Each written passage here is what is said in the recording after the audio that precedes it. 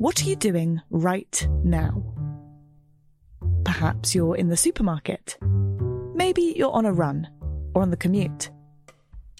But wherever you are in the world, and whatever you're doing, right now you're also listening to my voice. This is the power of podcasts. The ability to communicate with your audience in an intimate and intentional way through audio. I'm Bea Duncan, Senior Partnerships Producer at Intelligence Squared. We've been a world-leading forum for talks, debates and events for over 2 decades. And we also use our cutting-edge curation, creativity and editorial expertise to elevate your brand to new audiences with podcasting. Intrigued? To find out what we can do for your organisation, book into a free consultation with me today. Find out more by going to www.intelligencesquared.com/partnerships.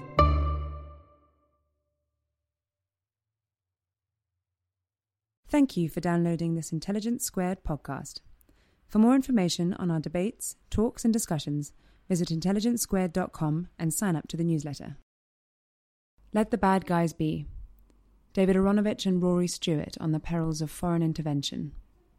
This event took place on the 3rd of March 2011 at Cadogan Hall in London. Well, good evening, ladies and gentlemen, and a very big welcome to all. Those forthcoming events are going to be pretty good, but I think tonight's event is going to be the real cracker. And remember, we're talking about the perils of foreign interventionism. It's a pretty wide subject, but we are going to get some pretty fiery disagreement, I think, and probably points of agreement as well. The question we're addressing tonight is the big one, really. It's the one behind all foreign policy questions, and it's certainly one that has added relevance given the momentous events taking place in North Africa and the Middle East at the moment. And I think tonight, I hope, we will be covering 3 different sets of questions associated with the general issue of let the bad guys be and the perils of foreign interventionism. The first one is the should set of questions. What should we be concerned with foreign policy-wise? Should we be guided solely by concerns of national self-interest? Or should we be in the democracy promotion business? Or is being in the democracy promotion business perhaps consonant with our self-interest, or is that just starry-eyed idealism? So those are the should questions, which I hope will be touched upon by our 2 speakers. The how set of questions, particularly relevant now. How do we get involved? In what ways? Doing nothing? Talking? Economic aid or economic sanctions? Military aid or military sanctions? A whole variety of different interventions which could or could not be considered a good thing. And finally, the what set of questions. What, if anything, can we realistically achieve by following any one of those paths? What are the costs of intervening, and how do they stack up against the costs of not intervening? So I'm hoping that we're going to be covering a lot of that tonight, and that when you get round to asking questions, you'll be touching on some of those issues. 2 reasons, I think, why tonight's event is going to be such a cracker. One, because as if the question itself was not a central one, it has become, as I say, so central because of what we're seeing in the Middle East and North Africa. And the second reason is because our 2 speakers are such good speakers and such key guys to be talking about this and disagreeing about this. I think you know a lot about both of them. There are some similarities between the 2. They've both had illustrious careers. David is an award-winning journalist who's written for practically every national paper and now writes a column for The Times and is the author of a very stimulating book on conspiracy theory. And Rory, well, you probably need half an hour to go through Rory's CV, but you know that he's been a soldier, a diplomat, deputy governor in a province of Iraq. He's walked across the empty spaces of Afghanistan, Iran, Pakistan, and Nepal. He has taught at Harvard, and he is now a Tory MP. For me, perhaps the differences... there are two other similarities which are interesting. Both were at Balliol College, Oxford, and both were initially in favour of the Iraq invasion. Differences are more striking. Rory is the son of a diplomat who was a senior member of British Overseas Intelligence and later the head of the Rubber Growers Association in Malaysia, whereas David is the son of a communist economist. Rory went to Eton. David went to Holloway County Comprehensive. Rory's parents, admittedly to Rory's dismay, cast his proxy vote for the Conservatives while Rory was walking in India. And he's now a Tory MP. David, as far as I know, has never dreamt of voting Tory, was once a Euro-communist, and still regards himself as a man of the left, although his support for the Iraq invasion had dismayed many of his left colleagues. And, of course, Rory is a politician and David is a journalist. But most importantly for tonight, Rory is broadly anti-intervention and David is broadly pro. And it's that difference that we want to see clarified and brought out into the open tonight. And we'll start with... before we do that, let me give you a quick lowdown of how the evening is going to proceed. First of all, I'm going to ask you right now for a show of hands about whether you consider yourselves broadly pro-intervention or broadly anti. And let's do that right now. Hands, please, for those who are broadly anti-intervention. David, you've got your work cut out tonight. Okay, well, we are going to start with Rory giving a 5-minute speech for his case, David answering him with a 5-minute speech, and then 2 5-minute rebuttals on that. I'm then going to put 1 or 2 questions to them, depending how we're doing time-wise, and after that, it's over to you, and you, I hope, are going to put some startling questions to both our speakers. Okay, Rory, over to you.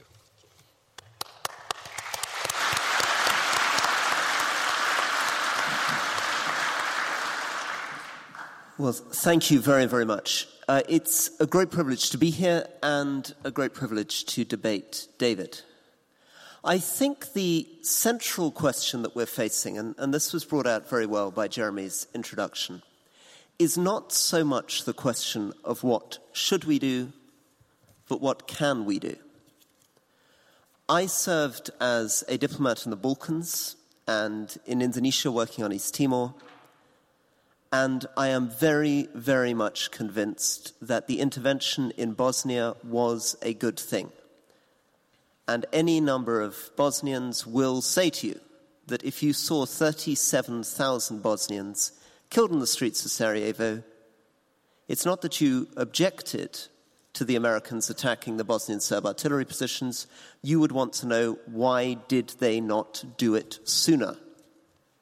There are contexts, there are occasions in the world where intervention is morally necessary, strategically necessary, and something of which we can be proud. The problem, of course, of the last 20 years is that we have reduced this insight to the absurd. Our success in Bosnia, our failure in Rwanda, and our success in Kosovo and our failure in Somalia put us into a situation in 2001 when we felt we were godlike. We felt we could do almost anything. And I felt this myself as a British diplomat, as somebody who'd been very briefly in the army, been in the Balkans. I felt that in Afghanistan and Iraq, we had an astonishing opportunity to transform these societies. I still believe that there's nothing wrong with the moral instinct. I'm not committed in the most theoretical level of international law to state sovereignty. It's not that I believe that the fact that Iraq was an independent country gave Saddam total immunity. In fact, I believe if you can intervene in a country, prevent a genocide, and improve dramatically the lives of the people within that country, you would have a moral right and something close to a moral obligation to do that. But The question is not what should we do, but what can we do? And the awful lesson of the last decade is that we don't know very much about these countries. We can't do very much in these countries, and we are not very welcome in a lot of these countries. Particularly, for example, in countries like Iraq and Afghanistan, we're intervening in countries which are, brutally, a long way away, where we lack the history, the linguistic expertise, the cultural sensitivity to really begin to understand the textures of those societies or states. We find ourselves floundering and failing.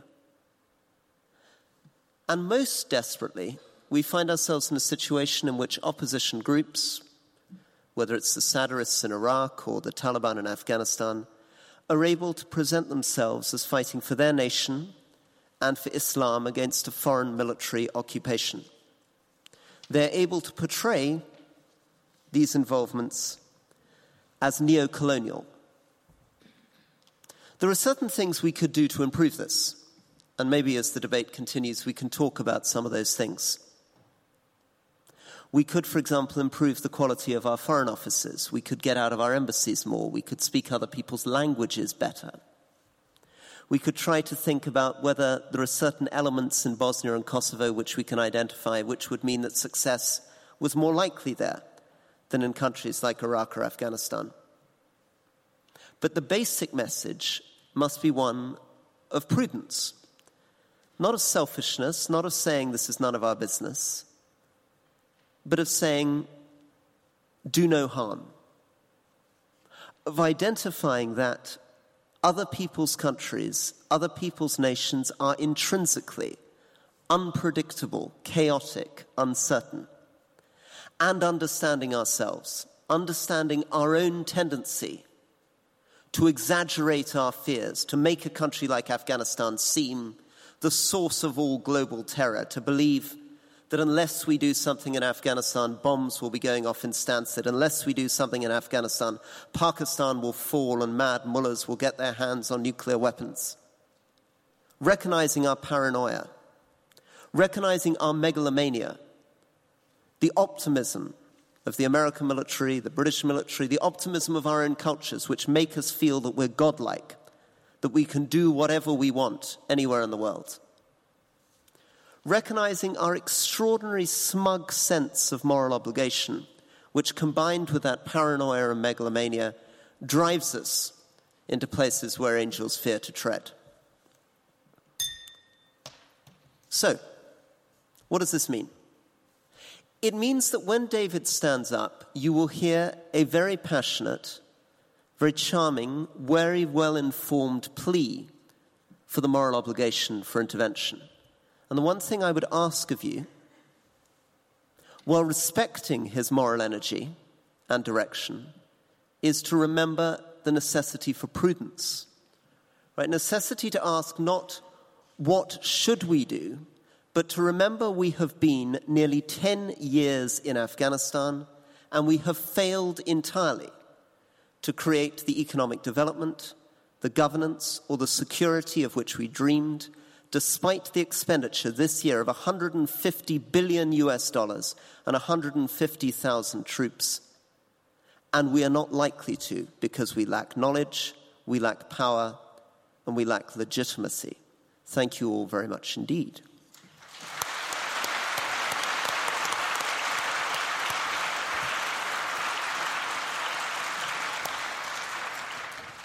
Thank you very much, Rory. And now it's David's turn to give his first speech. There is a certain asymmetry to this debate, not just in terms of your initial vote, but also in terms of, I think, the appeal of the people you see up on this platform. It's indicative that Rory Stewart's first book, The Places in Between, is a wonderful account of a 6,000-mile journey on foot across Pakistan, India, Iran and Afghanistan. And my first book, Paddling to Jerusalem, is an account of kayaking up the Grand Union Canal His highlights are a series of meetings that he has with incredibly dangerous and exotic people, and my highlight is probably the moment that I nearly gave up the struggle at Tring after having to port 23 locks because I had bruised knees. The Telegraph says about Rory, and it's right, Britain doesn't make men like Rory Stewart anymore. He was hailed by Esquire magazine as one of the 75 most influential people of the 21st century. 75 is a slightly capricious figure, Rory, and I don't know where you came in it, but I think you deserved your place. And the information that Brad Pitt had already bought the rights to his biopic. I'm going to let you into a secret. Brad Pitt has not bought the rights to my biopic. And when a US magazine described Rory as, it seems that he is the closest thing Britain has to a modern-day Lawrence of Arabia, there are many things that I may be close to a modern-day version of, but Lawrence of Arabia has never been one of them. Now, look, my understanding of the discussion about intervention, really, in very broad terms, is this. In Chicago, in 1999, the then Prime Minister, Tony Blair, outlined an approach to replace the policy that itself had broadly, though it was never really outlined, replaced the earlier Cold War calculus, which had operated during the period that the Soviet Union and the West faced each other across the Iron Curtain. And essentially, what Blair said was this, and I would hold to it. Firstly, that the world is, in its globalised state, incredibly interdependent. That something that happens in one place very likely has a big knock-on for the rest of us, and therefore that the notion that you could be hermetically sealed from it in terms of your interests were over. The second point he made is that in some situations, Rwanda is the one which is most obviously given, but Sierra Leone would also be a case. We are, in addition to any calculation of interests, we may be morally bound to try and do something about a situation which is developing somewhere else in the world. You could make a case, for example, if one wanted to invoke it, that there was something to be done better than we did in the 30s with regard to Hitler's internal treatment of the Jews. You could make that case. The third element was that in general, if the outcome in any particular country tilted towards democracy and liberty, then it will be better for us as well as for the people in that country in general. And therefore, fourth, the kind of countervailing logic, the more it tilted towards dictatorship and to bondage, then the worse it was likely to be, both for the peoples in that country and for us. And we can extend that a little bit. We know, for instance, that one of the greatest indicators of such things as population growth and poverty is the education of women. It is therefore significantly in our long-term interests that women throughout the world receive as good an education as we can manage to permit them and encourage them to have. The fifth element was that the old idea, the previous idea, which had been held in stasis during the Cold War, of not intervening in the affairs of sovereign states purely because they were sovereign and no matter what they did, was not conducive to the objectives that we had above. In other words, we could get some extremely bad long-term repercussions, quite apart from the moral questions, if there were genocides, massacres and denials of rights, or if democracies were effectively subverted or destroyed. The sixth point was the international institutions that we had, whilst being the ones that we had, were at that moment extremely imperfect for the purposes of bringing about these objectives. And one only has to think about the membership of Colonel Gaddafi of the UN Human Rights Council and the other countries that are on that to understand the point that is being made. Seventh point is most intervention was not hard intervention, i.e. military intervention, it was soft. But where it was hard, then a number of conditions had to be made. First, were we sure of the case? Well, sureness is a tricky concept, but nevertheless, armed force is sometimes the only means of dealing with dictators, said Blair. Second, have we exhausted all diplomatic options? We should always give peace every chance, he said. Third, on the basis of a practical assessment of the situation, which is part of Rory's point, are there military operations we can sensibly and prudently undertake? Fourth, are we prepared for the long term? Having made a commitment, said Blair, we cannot simply walk away once the fight is over. This is slightly begging the question here, and we might return to it, about what Rory thinks should have been done in 2001, towards the end of 2001 in Afghanistan. I have to say that I am not at all sure myself, but I would like to hear what he has to say about it. And finally, do we have national interests involved? I've already suggested that national interest is quite a broad category, and we do in many ways. Now, I was going to go on, but I will go on in the second part of the speech, if the circumstances allow me, to talk about the policy which that effectively replaced, although Rory has talked about it a little. Suffice it to say, not just in the cases of Bosnia or Rwanda or Kosovo and so on, but in the cases of Pakistan, in the cases of Afghanistan, and in particular in our long-term policy towards Iraq before we invaded, all policies which were in the long term disastrous and led up to 9/11 and to other events subsequently, there were no Chilcots. Because the truth is that disastrous foreign policies that involve inaction do not attract the same kind of opprobrium as difficult policies that have required action.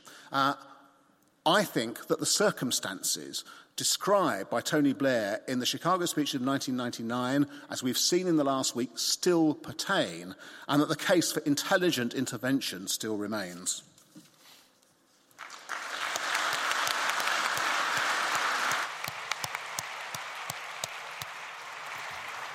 Many thanks, David. Now, Rory, if you would give your 5-minute rebuttal and possibly take on board David's question about 2001 in Afghanistan. Well, it's extremely difficult debating David, given the enormous quantity of his charm. He appears to begin his entire speech with a book blurb for mine, which I've been writing down, put on the cover of my next book. It also, I felt, almost served as a kind of marriage advert. I'm extremely grateful to him.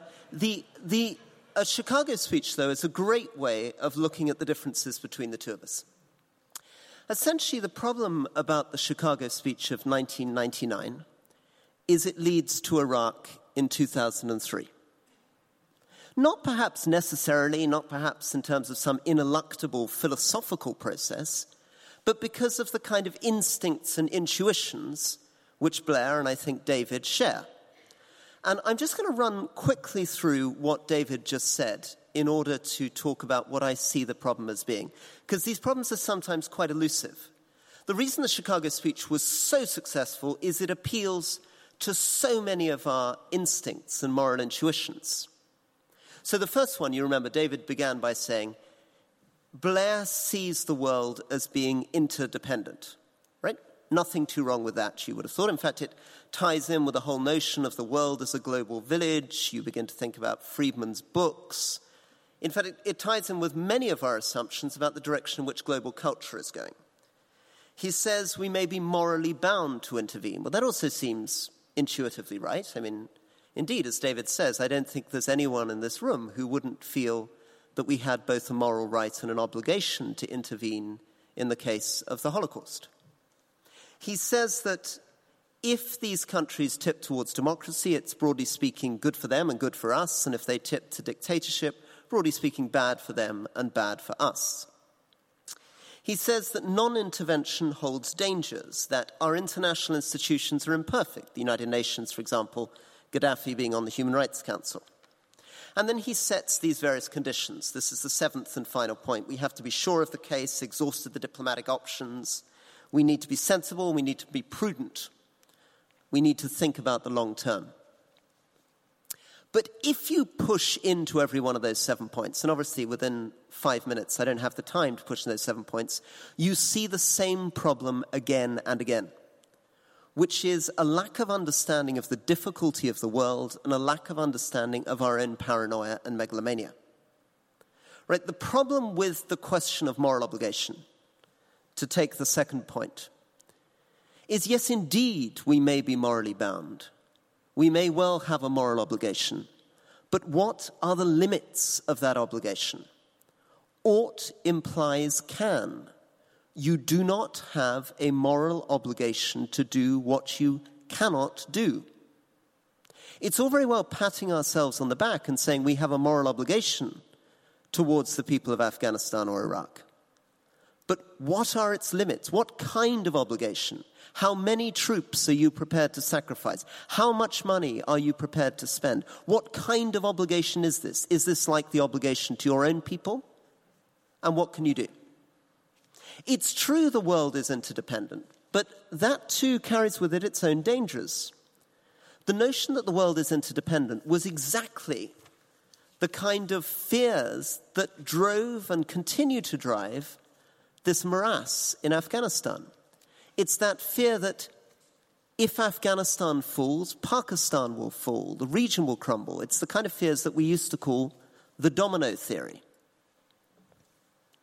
And as for the rest of this, yes, it's true that Blair says we have to be prudent and we have to think about the long term and we have to consider our exit strategy. But what he fails to take into account are the nature of our own institutions. We are a very optimistic culture, but our military, above all, in its DNA, is optimistic. There is no soldier who says, or who we would ever want to say, this mission is impossible. We are defeated. Every general, given a chance, will say, okay, I've come up with a new strategy, give me some more resources, and I'm going to crack this one.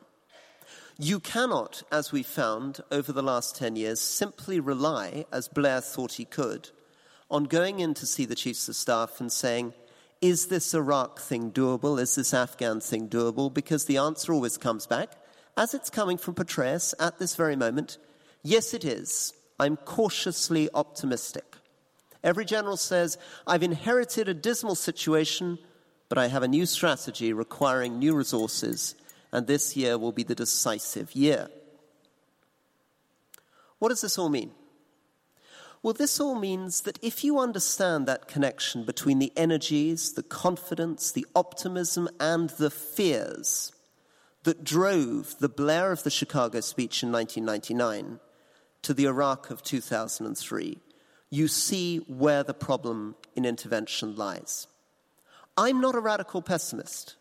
I've lived in a lot of these countries, and I sometimes feel that we've managed to achieve a great deal in education and health and infrastructure in countries like Afghanistan. But the only wisdom in these countries is the wisdom of understanding our limits, of what we don't know and what we can't do. The only wisdom is the wisdom of humility. Humility is endless.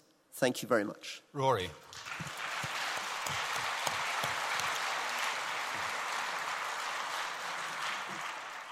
Just before David takes over, let me ask you, perhaps even on his behalf, since he asked the question, is it then your view that once Western forces had gone in and captured al-Qaeda bases, that we should then have got out?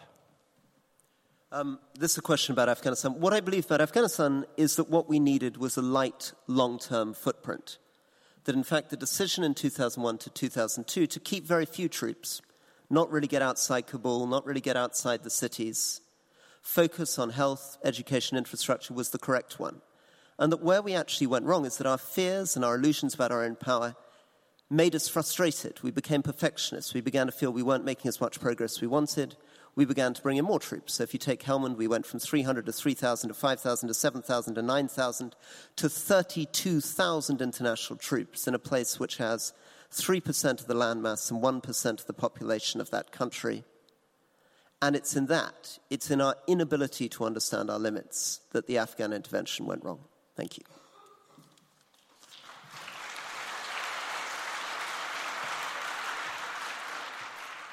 Okay, David.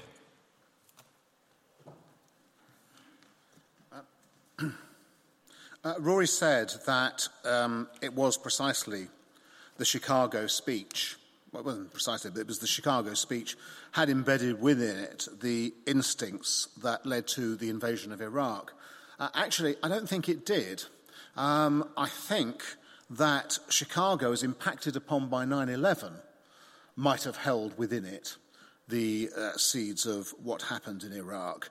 But Iraq was a very particular response to the situation that both America and Britain and some others thought that the countries faced in the wake of 9/11 and the realization that there were groups of terrorists who were prepared to use means that no other group, organization of guerrillas or terrorists had ever been prepared to use. That's essentially what they felt 9/11 told us.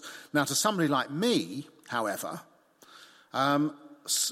intervening in Iraq, although it wasn't something that I wanted for myself, in the sense that it wasn't something that I was advocating before Bush decided to do it, it also was something that I wasn't prepared to oppose exactly because of what was contained in the Chicago speech. To that extent, you are partly right, Rory, and I think you're also partly wrong.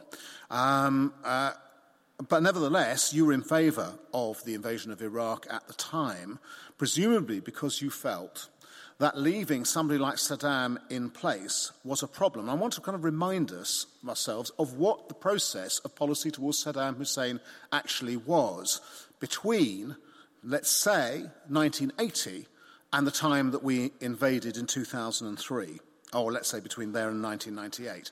The process in Iraq was this. Firstly, we dealt with Saddam on a friendly basis, on the basis that he was a realpolitik counter to Iran, which we saw as being a threatening regional power.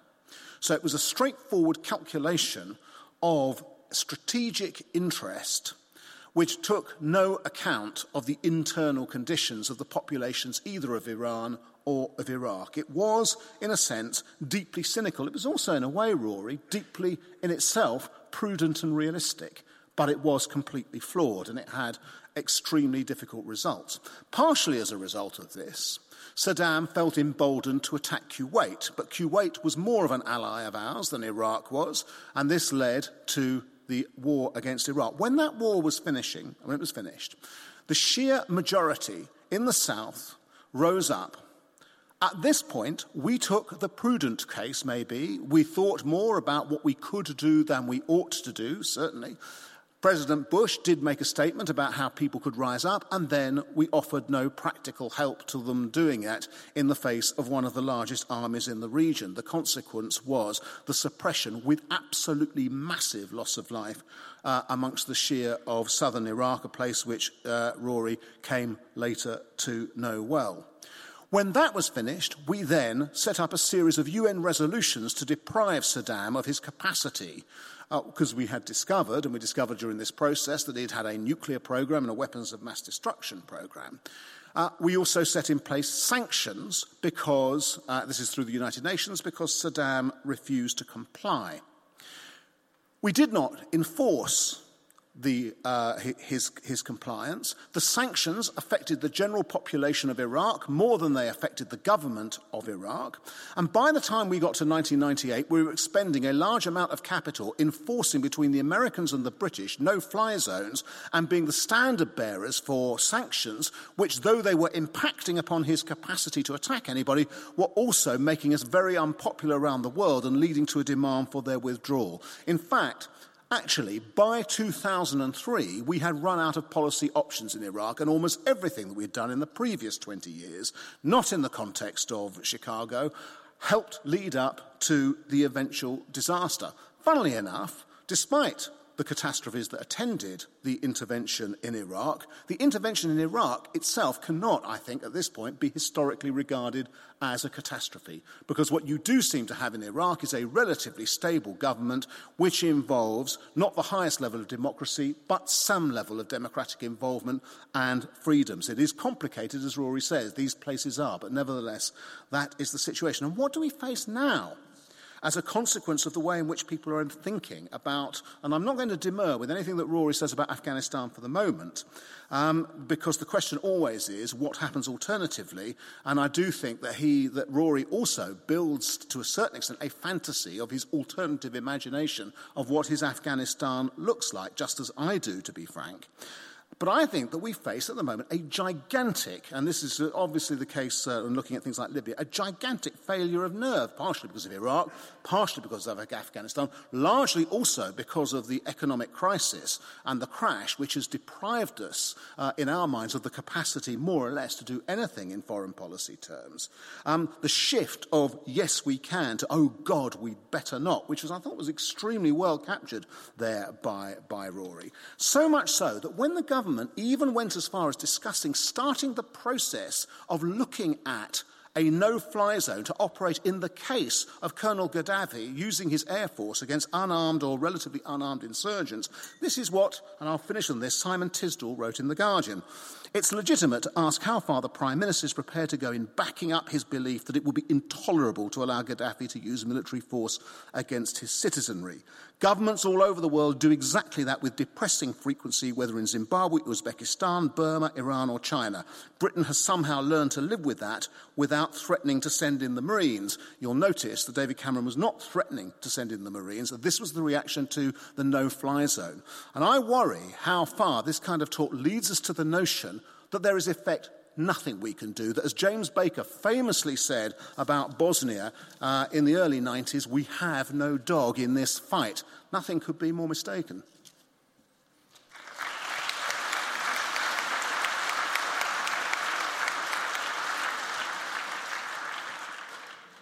Okay, well, before handing over to you, the audience, I just want to do a quick summary and ask a couple of questions to our two excellent speakers.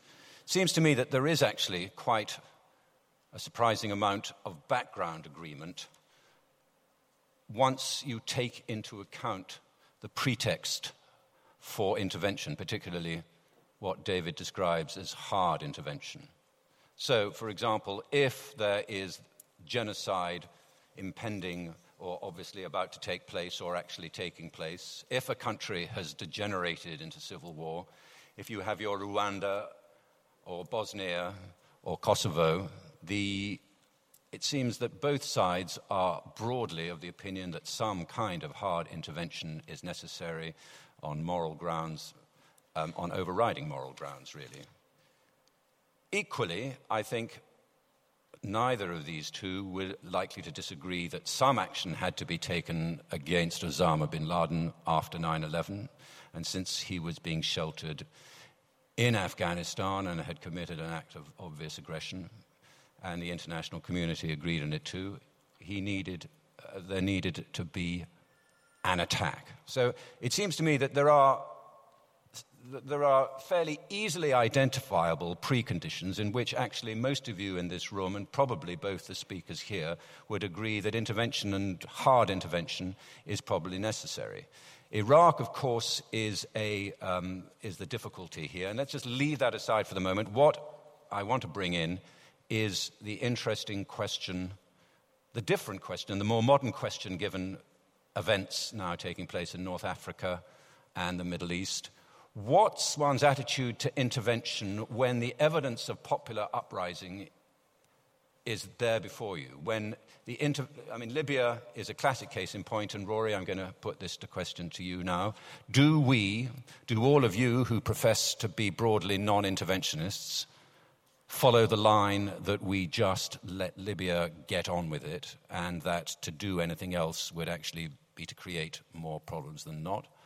Or do we lobby hard for an international solution, a no-fly zone solution, which itself will require considerable military intervention to knock out Gaddafi's anti-aircraft positions? Or do we take a more David line and say, yeah, they have expressed their strong desire to be free of tyranny and possibly also to have democracy, and we should take every step to aid and abet them? Rory. Okay, I think, without being boring about it, we need to define our terms. Intervention means something very, very clear. Right? It comes from the Latin word meaning coming between. When we talk about a military intervention in the modern context, we're talking about putting troops on the ground. We're not talking about imposing sanctions. We're not even talking about no-fly zones. Right? What we did in the Kurdish areas of northern Iraq was not an intervention. Nobody's ever called it an intervention. So what we're talking about is, do we or do we not, to use another Latin word, invade another country? Right? Do we go into Libya because Colonel Gaddafi is strafing his population? Do we deploy NATO or United Nations troops onto the ground? On what grounds? What is the red line which Gaddafi needs to cross before we do that? We have reached a very, very, very interesting position in the world if what Gaddafi is currently doing imposes on us an obligation towards military intervention. What Gaddafi is doing is shocking, it's morally wrong. The man is a nutcase, but he's also a savage brute who's probably killed 150,000 people in North Africa, as well as aiding terrorist organizations all around the world. But I do not believe that what Gaddafi has done to date justifies us deploying United Nations, NATO troops onto the ground in Libya. Full stop.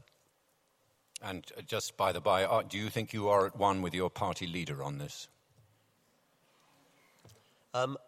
I can't, obviously, see into the head of my party leader or speak on his behalf, but my sense is that what he's come away with is not, as David somehow suggests, a massive failure of nerve. What I hope we're trying to regain in this country is a sense of realism, not a sense of selfish realism, in other words, pragmatic but moral, right? A realism that could be interested, as David Owen is, in the notion of setting up some kind of air supremacy, certainly interested in sanctions, certainly interested in, broadly speaking, making that region, as we have to make it, by any means at our disposal, more prosperous, more stable, more humane in 20 years' time than it is today. But probably, I think, at the moment, a pragmatic realism that does not mean boots on the ground in Tripoli.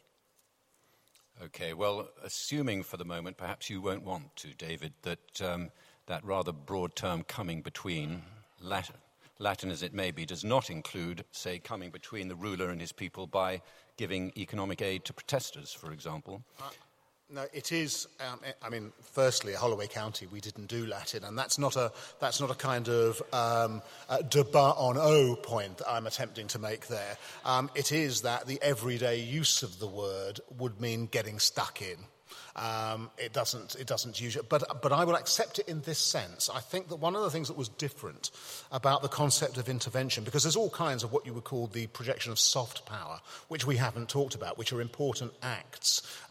Debt remission, for instance, was one. The Blair government was incredibly active in all kinds of forms of soft power, which were very important. One of the reasons why the government absolutely rightly protects the aid budget in the way in which it does, whilst attempting to try and spend it as intelligently as possible, is because it sees the long-term consequences of the use of aid. And that would be a projection of soft power as well, and a very important one, and the Blair government was very active in that.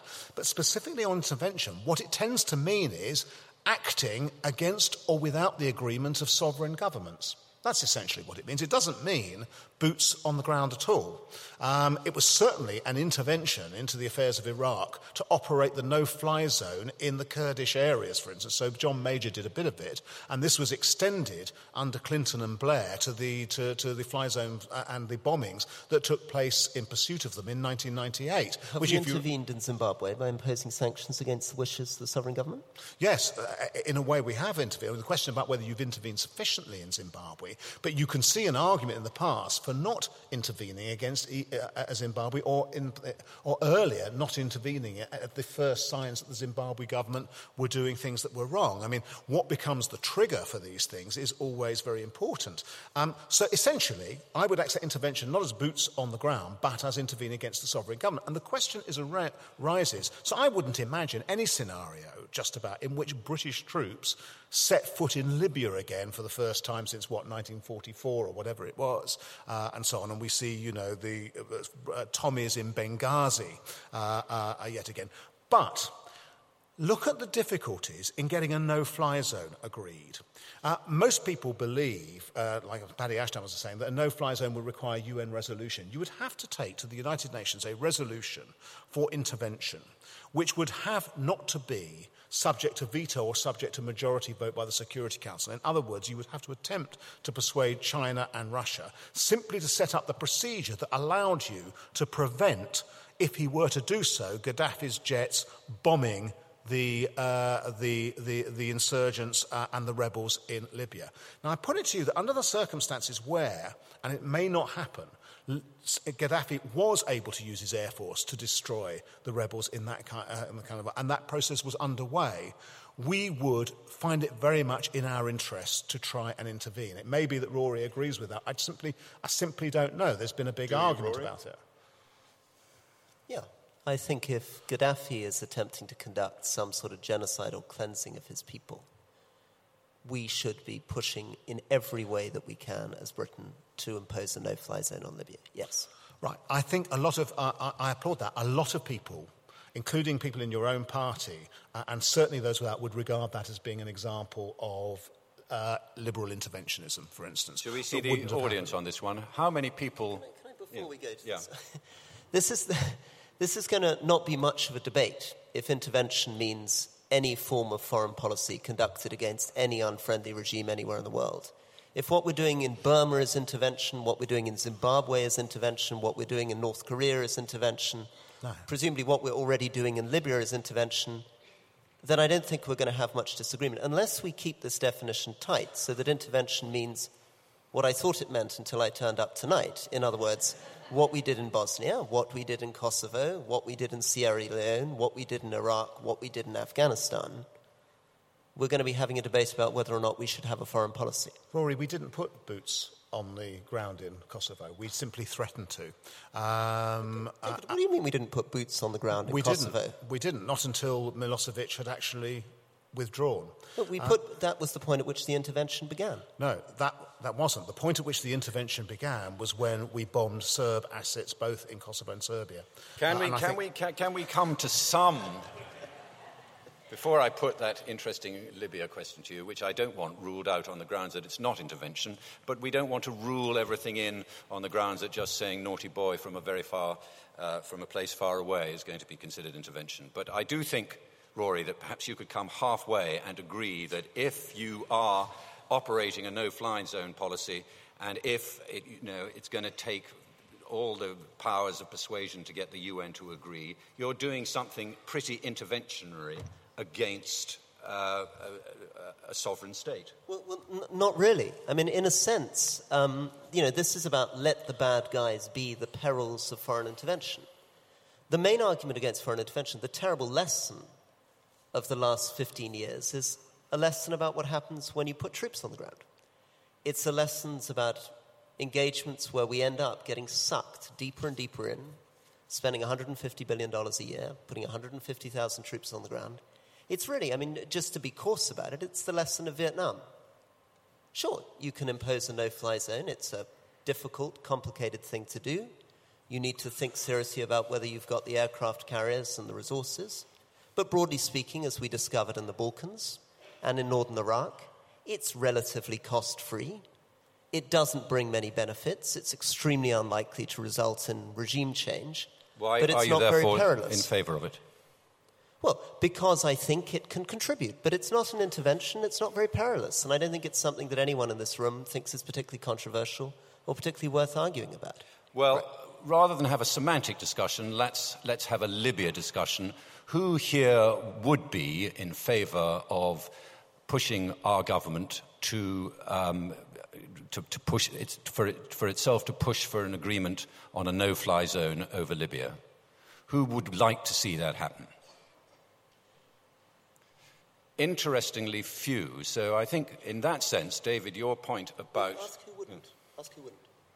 Fair, very fair point. Who would... So who would not want a no-fly zone in Libya under any circumstances? Okay, there's your answer. No, well, let's get this right. Let's get this right, because I want to know... There are 3 people in the audience who wouldn't want it, so I don't think it's... Hang on. I'll ask this question. If there are only 3 people in the audience who would not want a no-fly zone, who the hell were all those people putting their hands up the first time? The question I asked was, would you be in favour of this government lobbying as hard as it can to arrange for... In the case of ethnic cleansing? No, I said of Libya. To organise a no-fly zone over Libya. That's a pretty straightforward question, and a large number of people said they would not be in favour of it, of our government doing that. So, say that again, I can't hear. The opposite. They didn't say they wouldn't be in favour. Oh, a large... Yes.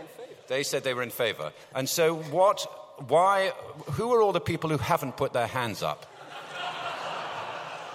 What kind of foreign policy are you advocating?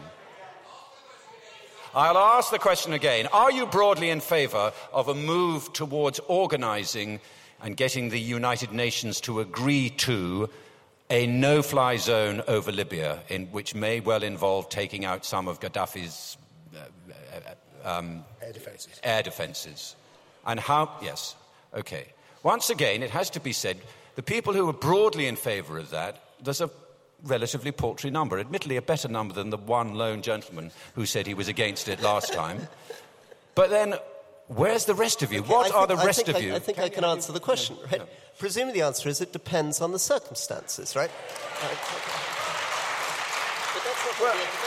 Okay, but actually, that is nearly a perfect argument. So it depends on the circumstances. So what you're going to do is you're going to wait until the circumstances, and then you're going to begin the process of trying to see whether you can intervene. Too late. It's probably going to be difficult enough through the United Nations as it is. So let me put an alternative to you just for a moment, which is Russia and China tell you that they are going to veto any such resolution in the Security Council. The only thing standing between the rebels and Tripoli is Colonel Gaddafi's air force, and he sends it up to bomb the hell out of them, and it makes the difference between success and failure. I know that I'm kind of loading it, etc. But it is very definitely an intervention at that point to enforce a no-fly zone. You're going to have to take out his air defences. Under those circumstances, let's have a vote. Who would be in favour of doing that? Britain and America and maybe a couple of others. And who would be against? Right, a lot of people haven't voted, but I'd say under those circumstances, my interveners have it.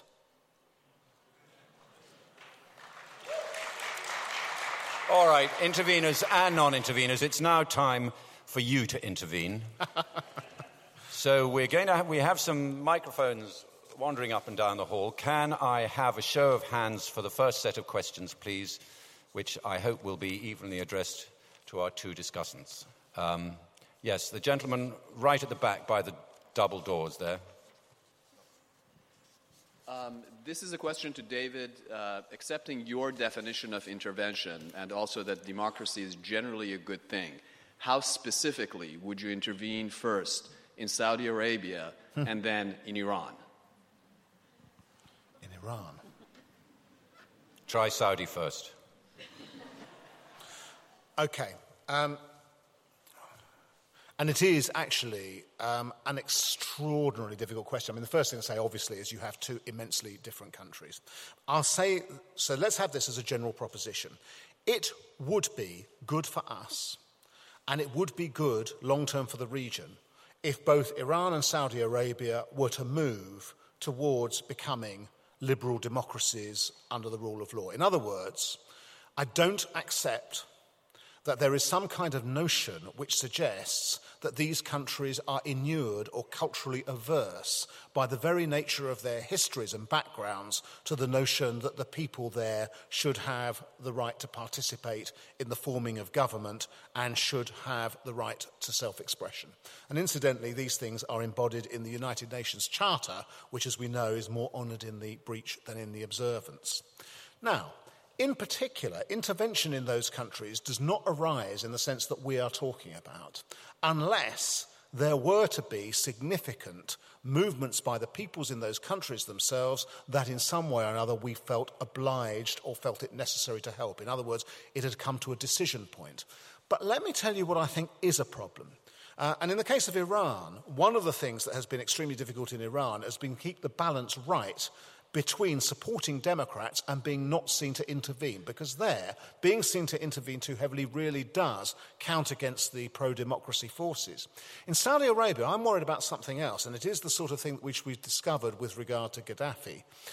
It is that the degree of support in weapons terms and in other terms that we have effect and the sort of intertwined nature of the relationship that we have to Saudi Arabia compromises our capacity to be seen as being on the side of reform. Now, it may be, actually, and Rory can put me straight here, that actually incredible efforts are going on behind the scenes to influence the Saudis in the Saudi royal family in the direction of reform. If so, that's right.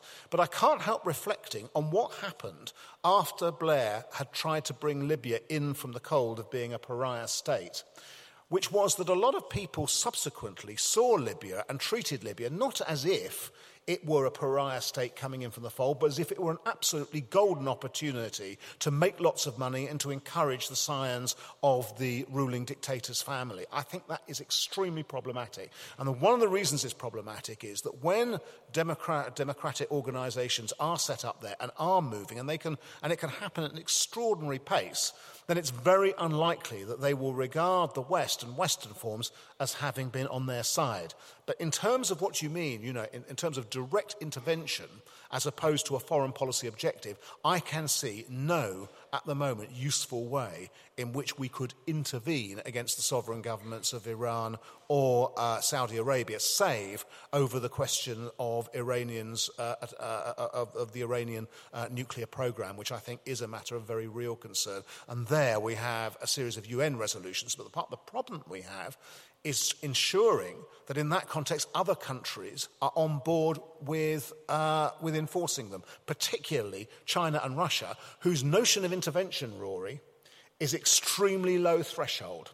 Their idea of intervention is practically you say anything about what happens in their country constitutes intervention. It's even lower than mine.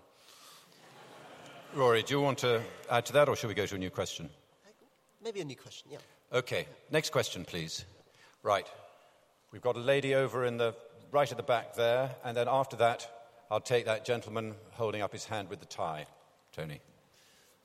The change is happening today in the Arab world by popular uprising, which means that people in the Arab world understand that they can make change and they don't need any foreign intervention.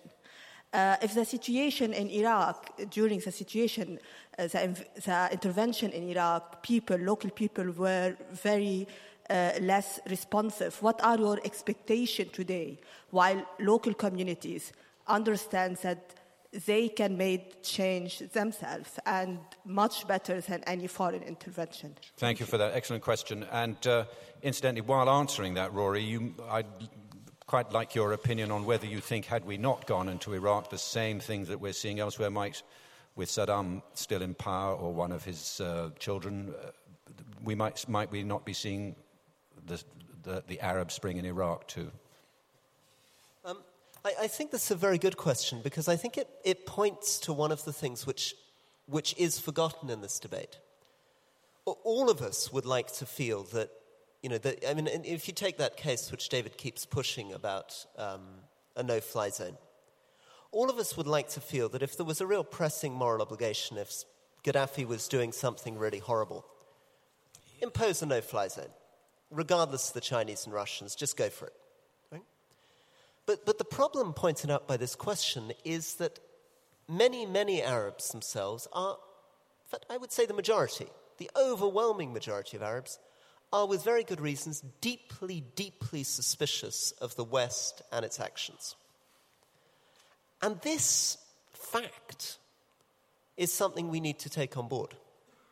If you get involved in a situation in which Gaddafi is attacking Benghazi and you say, forget the Chinese, forget the Russians, forget a UN resolution, let's go, let's hit it, I'm afraid you're not going to find yourself now, and this is partly because of what we've done in Iraq and Afghanistan, dealing with a situation in which people will be saying, well done, David, fantastic, benevolent, good intentions, we can see you're doing it for our best interests.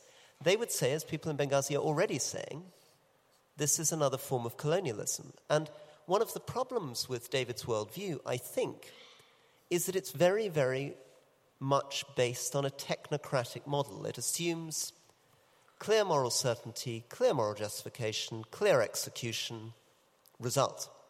What it fails to take into account is what I encountered every day in Iraq. I mean, David said that I was in favor of the intervention in Iraq, and I was. And I was completely wrong. Totally wrong. What I realized on the ground in Iraq is that despite all the kinds of things that I believed and David believed in March or April of 2003, about how horrible Saddam was, about how much good we could do, about how the people, like the French, trying to block the UN resolution were motivated by the wrong things, the real problem was that the Iraqis did not want us, and the reason they didn't want us is because the legacy of colonialism, nationalism, Islam, and that lack of trust. And when we're making these calculations on what we should be doing in Libya, to understand that if we move into a worldview where every time a dictator is using violence to suppress his people, we attempt to get right round the UN system and, to take David's phrase, get stuck in, we're putting ourselves in very dangerous grounds.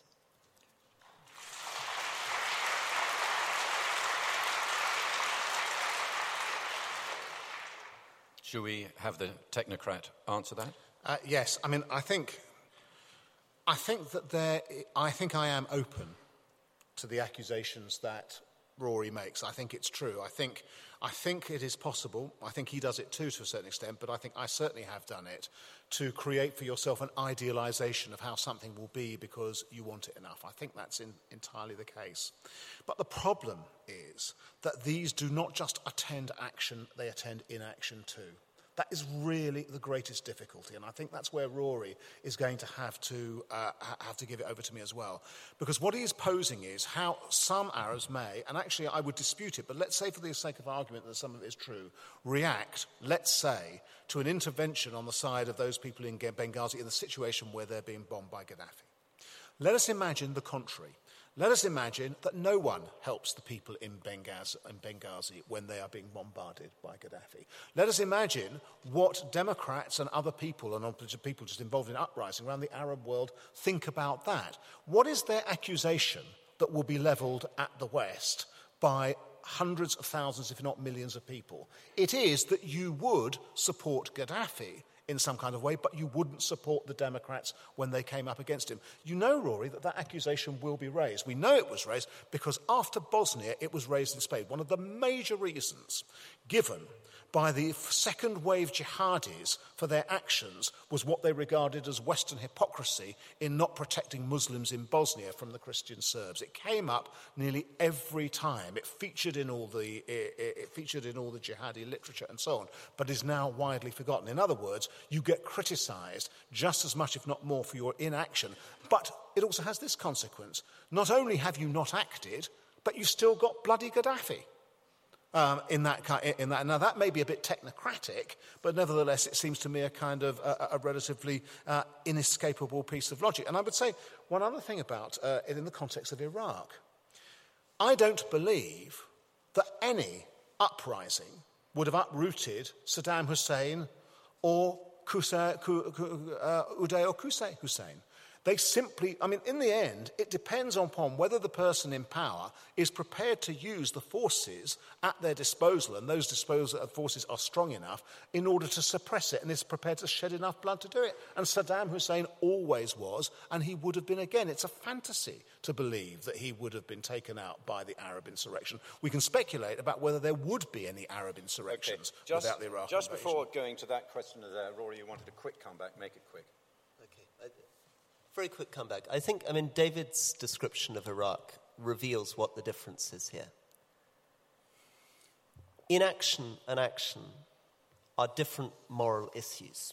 And in relation to Iraq, we have to face the fact that on the one hand, David is saying if we hadn't intervened, Saddam would still be in place. But that does not, even if it were true, pray to grant it's true, does not justify the sacrifice of probably 150,000 Iraqi lives, thousands of NATO lives, the expenditure of $3 trillion, the complete destruction of the credibility and reputation of the United States and its allies in the Middle East, none of that was worth it. And David has to get out of a worldview where speculation about leaders in other countries and sense of moral obligation drives us into that kind of horror.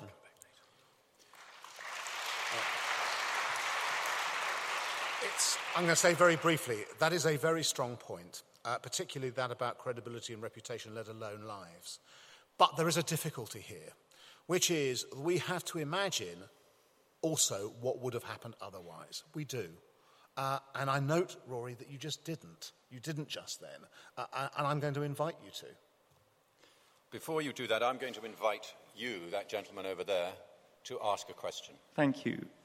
Tony Curzon-Price from Open Democracy. I have a question for Rory Stewart about what it is exactly you think we can do. So at one point, I think in your opening speech, you said what we can do is learn foreign languages better, engage with local populations, sort of have better chaps in the Foreign Office, as it were. I would suggest, and I wonder whether you agree, that one thing we can do is actually live up to the ideals that we profess to live by and that we profess that these countries also should live by. And just to take an example, the history of our engagement in the Arabian Peninsula over the last 100 years is a history of promising freedom and democracy, but in fact doing everything to make sure that they could never possibly work, because we have always put the interests of commercial convenience above the interests of those ideals. And we continue, I pledge, to do so, in that we allow BAE Systems or BP or our dependence on oil to come before actually supporting Republican, nationalist, secular governments in the Middle East. And we've always been terrified of them. So isn't there much more we can do than just have better chaps on the ground? Can't we actually be true to our ideals?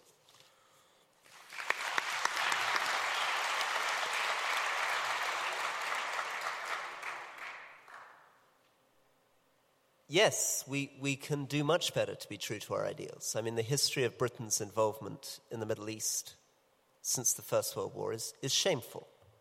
What we did after the collapse of the Ottoman Empire, the way we connived with the Syrian French colony, the way we created a colony in Iraq was shameful. So yes, we can. But, and this is another thing, let's not be so carried away with an illusory nature of what we or our allies are or can be into the bigger danger, which is that we talk so much about our ideals, we live the dream of our principles so much that we raise the expectation of people in other countries in ways that we're unable to fulfill. Probably the thing that actually hits me hardest about Iraq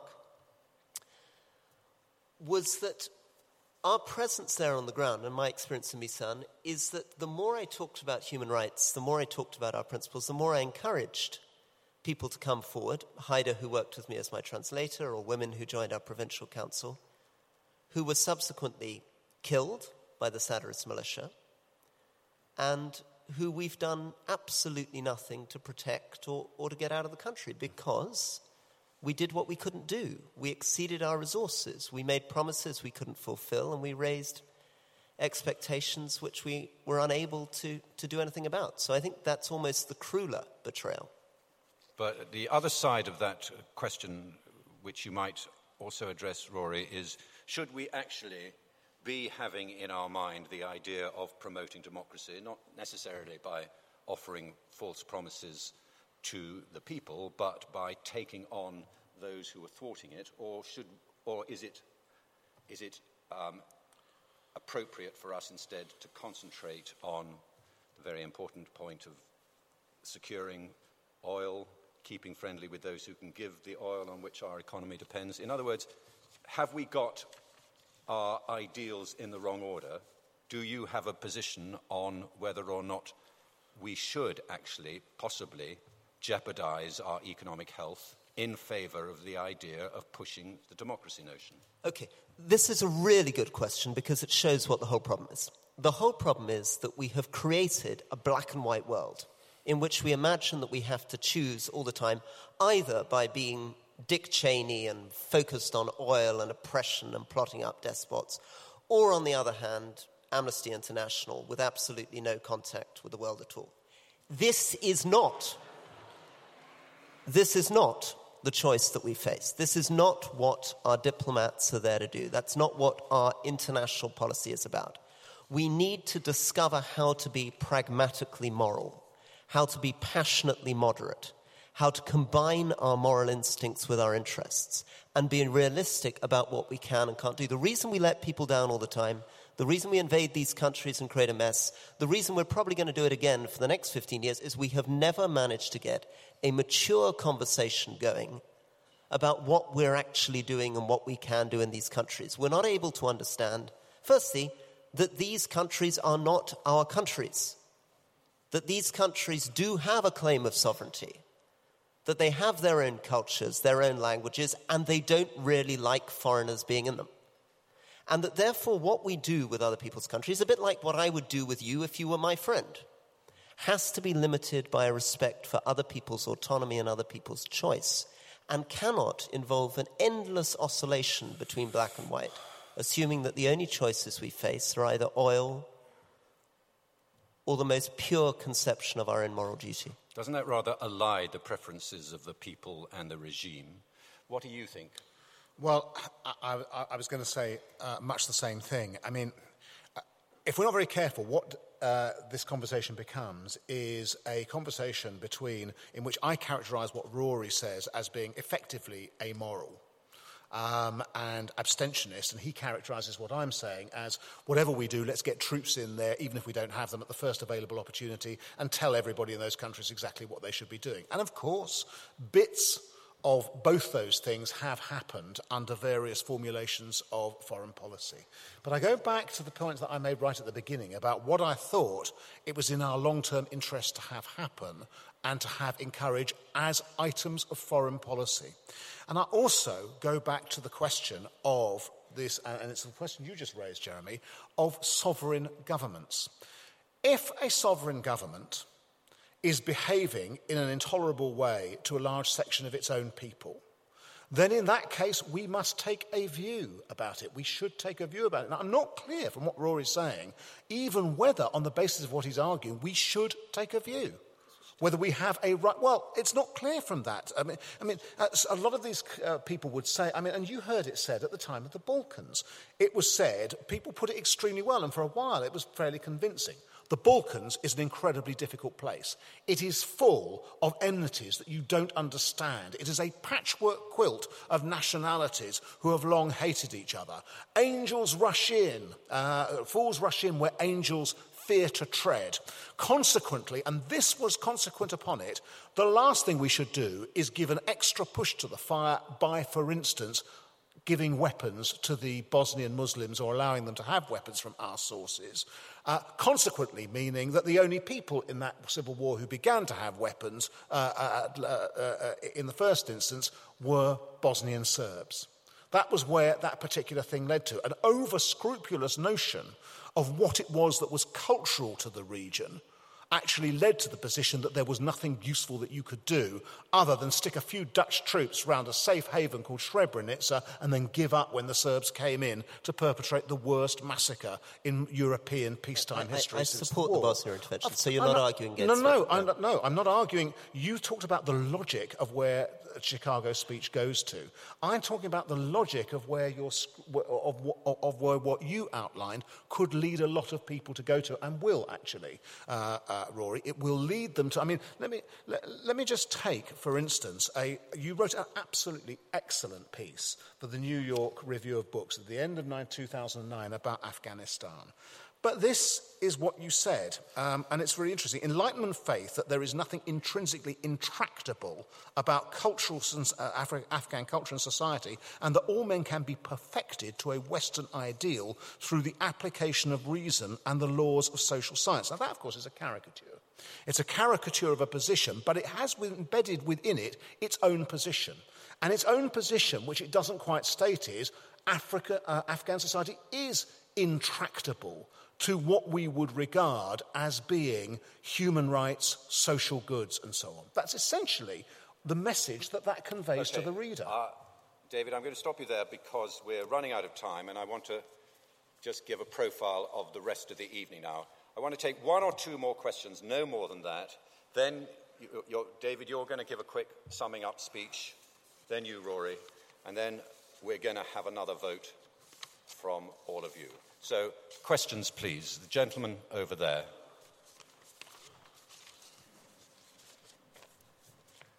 If one looks at countries such as Iraq and Afghanistan, is the real question whether they intervene or not dependent upon our knowledge of the complexity of that country and the tribal, linguistic, clan divides within it? And I remember from my time in Saudi Arabia, the Bedouins saying, I against my brother and I against our cousins. And I think that becomes the sort of defining factor. So the less complicated, the more ready you should be to intervene. Is that the principle, Rory? I think that's a really important point. I think this is fundamentally about knowledge. The point about what's gone wrong with our foreign policy, the point about the fashion for intervention, is that it's made us very inattentive to the details of countries. The point is we should have intervened in Bosnia, we should not have intervened in Iraq. That's what I think most people in this room feel. And what we're struggling towards is trying to understand what the perils of intervention are, how it is we can learn to recognize where you should intervene and where you shouldn't. And that isn't fundamentally about your view of the dictator. It's not fundamentally about your view of whether what the Chinese are doing in Tibet is or is not wrong, whether what the North Koreans are doing is or is not wrong, Burmese are doing is or is not wrong. It's fundamentally a question of whether we can do good by intervening, by putting our troops on the ground. And that's about knowledge, because we're so hypnotized today by a sort of global generic knowledge. I mean, we talk very confidently about the rule of law, governance, human rights, civil society. But we're very, very bad about thinking about it in a specific context. What does the rule of law actually mean in an Afghan village? Is there a judge there? Is there a policeman there? Is there a court there? How are disputes actually resolved in 25,000 villages in Afghanistan? Once you answer those kinds of questions, your sense of what you mean by the rule of law changes. Your sense of how you're going to spend your £400 million on your rule of law program changes. The kind of people you employ change. And your judgment, and this is what it really comes down to, your judgment on whether you continue to do what Petraeus wants us to continue to do, which is to keep 150,000 soldiers in Afghanistan and spend $150 billion a year, until we've got to a situation where we have a credible, effective, legitimate government and we've defeated the Taliban, or whether, as I believe, we should begin to start drawing down now. All of that depends on knowledge of the specific. David. Well, of course, it's very difficult to argue against having as much knowledge as you can. And one of the things that is painfully obvious about the intervention in Iraq was the low level of the knowledge that was possessed practically about the society. And that can't be again said. The thing about Afghanistan, and this is something you have to recognize, was we did not choose Afghanistan. Left to ourselves, we would never have intervened in Afghanistan. Unfortunately, Afghanistan, through the form of their guests, Al-Qaeda, chose us. That's how it happened. And we were then left with the question of, did we take out the government of Afghanistan because we thought that that was a necessary lesson and because we thought it was necessary to it not happening again? And if we did do that, were we then responsible to a significant extent for what took its place? Funnily enough, Rory and I agree about that. The question then was whether we had sufficient intelligence, used sufficient intelligence about what came next. Quite possibly not. But the fact of the intervention itself is not in dispute. And in a funny way, Iraq chose us as well, because in the post 9/11 world, the question was whether or not somebody like Saddam would be allowed to continue in defiance of UN resolutions. This was the belief that both Tony Blair and George Bush had, and they David, can I just interrupt? Sure. Sorry, we might use this as an opportunity, given the fact that we're running out of time, for you to continue on this line and to make this your peroration, and then we'll. In that case, my closing peroration is this. Here's what my worry is. I don't think that what Rory means by being opposed to intervention is what, by and large, people in a highly pessimistic frame of mind around the country and also in America mean by the perils of intervention. I think he interprets it in one way, as we've seen over Libya, and I think increasingly people interpret it in another. And it is, I think, this interpretation, that we are too poor, too ignorant, and too scarred by our experiences recently to be involved in trying to decide and having a strong view about how other people should be governed. I think that is... in the terms of the 1999 Chicago speech, I think that is a recipe for disaster, because what I fear will happen is that foreign policy will take the same shape for the next 10 or 20 years as it took in the interregnum between the end of the Gulf War in 1991 and Tony Blair's Chicago speech. And I think that led to many, enormous number of the problems that we have today. And that is what I fear, not what Rory means by his argument, but by what most people in this country will mean by his argument.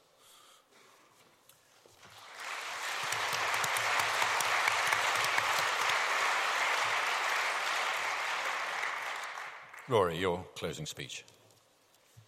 Okay, so this is a very, very interesting conversation because it's going to define foreign policy for us, for the United States, for Europe, for the next 20 years, as David said. And when we're voting, it's going to be very difficult in this debate. But I'm going to appeal to you quite nakedly to try to understand what the differences are between our two positions. Let's not get into a discussion about what intervention means, if you don't want to get into a discussion about that. Let's get into a discussion of what David means and what I mean. Right? If you listen carefully to the way that David speaks about Iraq, Afghanistan, and Libya, you can hear the argument of the liberal imperialist. Right? Phrases like, I'm quoting, "We did not choose Afghanistan. Afghanistan chose us. And in a sense, Iraq chose us as well." Earlier, he'd said in his earlier speech, in Iraq, we had run out of policy options. In a post-9/11 world, it, in a sense, chose us. And in relation to Libya, do not, he said to those of you in the audience who didn't want to stick up your hands, do not wait to see what the circumstances are. By the time the circumstances have occurred, it will be too late. This is the logic of Blair. It's a very noble logic. It's driven by the right high moral instincts. But if you look beneath the surface of that logic, it's a logic that sees our moral obligation as almost endless. This sense that we don't choose these countries, they choose us. There is no choice left to the politician. But to choose is what we must do. And this is why, in finishing, I want to say the key point about this debate, the key point about the position I'm trying to sell here, the reason that I believe that we're talking correctly about the perils of intervention, the can of intervention, is that we don't need to feel that in saying that other people's countries are complex, are large, are dangerous, that we need to think very carefully, that we need to choose, that we need to consider very carefully the circumstances in Libya before we decide what we're going to do, that we're giving up into an amoral universe. Our moral instincts in this country are ones we should be proud of, can be proud of, moral instincts which David shares. But ought implies can. And in voting for my side of the option, you are voting for the statement that we do not have a moral obligation to do what we cannot do. Thank you very much.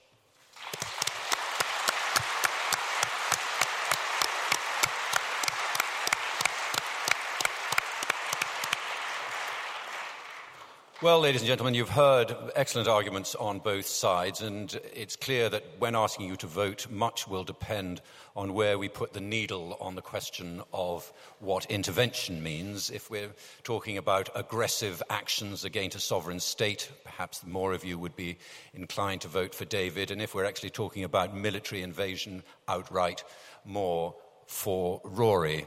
In the circumstances, it's probably just easier to ask for a vote of whether you now find yourself on Rory or David's side. Those on Rory's side, please put your hands up. And those on David's? Well, we few, we happy few. Thank you all very much. Thank you for listening. You can download more Intelligence Squared podcasts free on iTunes and SoundCloud. If you'd like to find out more about our events, sign up to our newsletter at intelligencesquared.com and follow us on Facebook and Twitter. What are you doing right now? Perhaps you're in the supermarket. Maybe you're on a run or on the commute. But wherever you are in the world, and whatever you're doing, right now you're also listening to my voice. This is the power of podcasts. The ability to communicate with your audience in an intimate and intentional way through audio. I'm Bea Duncan, Senior Partnerships Producer at Intelligence Squared. We've been a world-leading forum for talks, debates and events for over 2 decades. And we also use our cutting-edge curation, creativity and editorial expertise to elevate your brand to new audiences with podcasting. Intrigued? To find out what we can do for your organisation, book into a free consultation with me today. Find out more by going to www.intelligencesquared.com/partnerships.